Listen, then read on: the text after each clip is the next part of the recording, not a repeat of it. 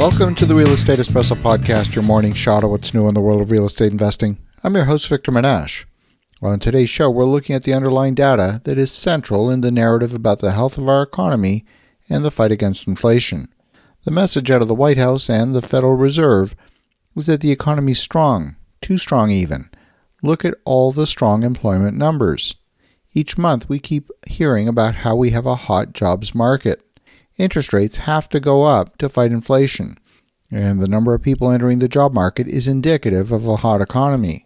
The fact is, if you look through the history of the jobs reports, you'll see that there's a consistently large discrepancy between the headline number that's reported and then the subsequently revised numbers. The headline number does exactly that. It catches the headlines, and that's what sticks in people's memory. Additionally, we see policymakers like the Federal Reserve setting interest rate policy based on those headline statistics. But when those numbers get revised, which means they were wrong, decisions are getting made based on bad data. How wrong, do you ask? Well, the March 2023 headline report was for 236,000 jobs created in that month. That was later revised down by 71,000 jobs. In February, the report was 326,000 jobs. That was later revised down by 78,000 jobs to 248,000. January number was also revised down by 45,000 jobs. Now, I don't want to mislead you. The corrections are not always downward revisions. The Bureau of Labor and Statistics has been wrong in both directions. During the pandemic, they misreported the number of job losses by hundreds of thousands. The problem is that interest rate policy is being set on the basis of a flawed model of inflation. Do we have an inflation problem in the U.S. and Canada, Europe, in fact, the entire world? Well, yes, we do. But that inflation is monetary inflation, which has given rise to price inflation. When the cause of the price increase is a supply shock of the type that we experienced during the pandemic, reducing demand by raising interest rates is treating a symptom at best and amplifying the root cause at worst. The theory is that when prices increase, employees demand higher pay, which then causes higher prices, and now you have a wage price spiral. And when the labor market is tight and there's a shortage of workers, then employees have a lot of leverage over their employers to demand higher pay. The goal of the Fed is to increase unemployment enough to eliminate the wage price spiral. But how do you know if the efforts are working? Well, I guess you could measure employment. But the employment numbers coming from the Bureau of Labor and Statistics have been notoriously wrong. For one, the headline employment number is being favored instead of the household data. The number of self-employed people in the United States remains steady at 10.1% according to the official numbers, which includes both incorporated small businesses and non-incorporated. In Canada, the number is much higher at 15.3% of the total workforce. But recent research shows that the actual number of people earning some portion of self-employed income might be indeed much higher. The gig economy has enabled a lot of people to moonlight and to supplement their income.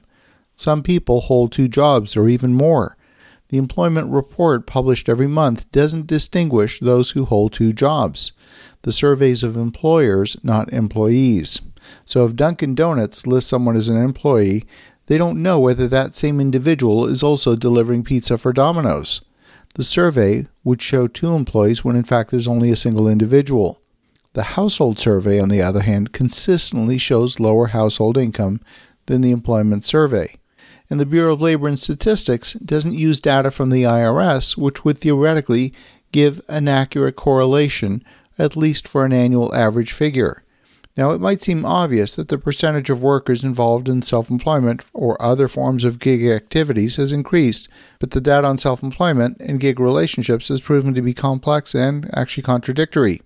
The Bureau of Labor and Statistics announced in 2018 that the share of workers in the contingent or alternate work arrangement declined slightly from 2005 to 2017, as did the number of adults working as independent contractors. That shrunk from 7.4% to 6.9%. That was surprising to many because other estimates had suggested large increases. Indeed, 2 prominent economists initially reported a 5 percentage point increase in the share of workers in alternative work arrangements over that same time period. But after examining new data, they concluded that the result was overstated, and it was only more like 1 to 2 percentage points. Adding further confusion is the fact that the share of tax returns filing Schedule C on the Form 1040 that is, income from sole proprietorships, has increased in recent decades, even as the percentage of people reporting on surveys that they're primarily self-employed on government surveys, that's been falling. Now, the folks at Gallup conducted a survey in 2019, just before the start of the pandemic, which suggested as many as 28.5% of the working population report self-employed income, but 54% of those people also report employment income. If these people are effectively working on a side hustle simply to earn extra income, then the argument that employees are entirely reliant on their employer for a raise is not correct. They're already taking steps to supplement their income, which is not in and of itself putting upward pressure on wages. From all the data sets that I'm seeing, I can only conclude the following.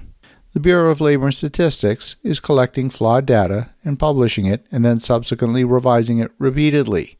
Number 2, the Fed is using that flawed data from the Bureau of Labor and Statistics as an input to their model.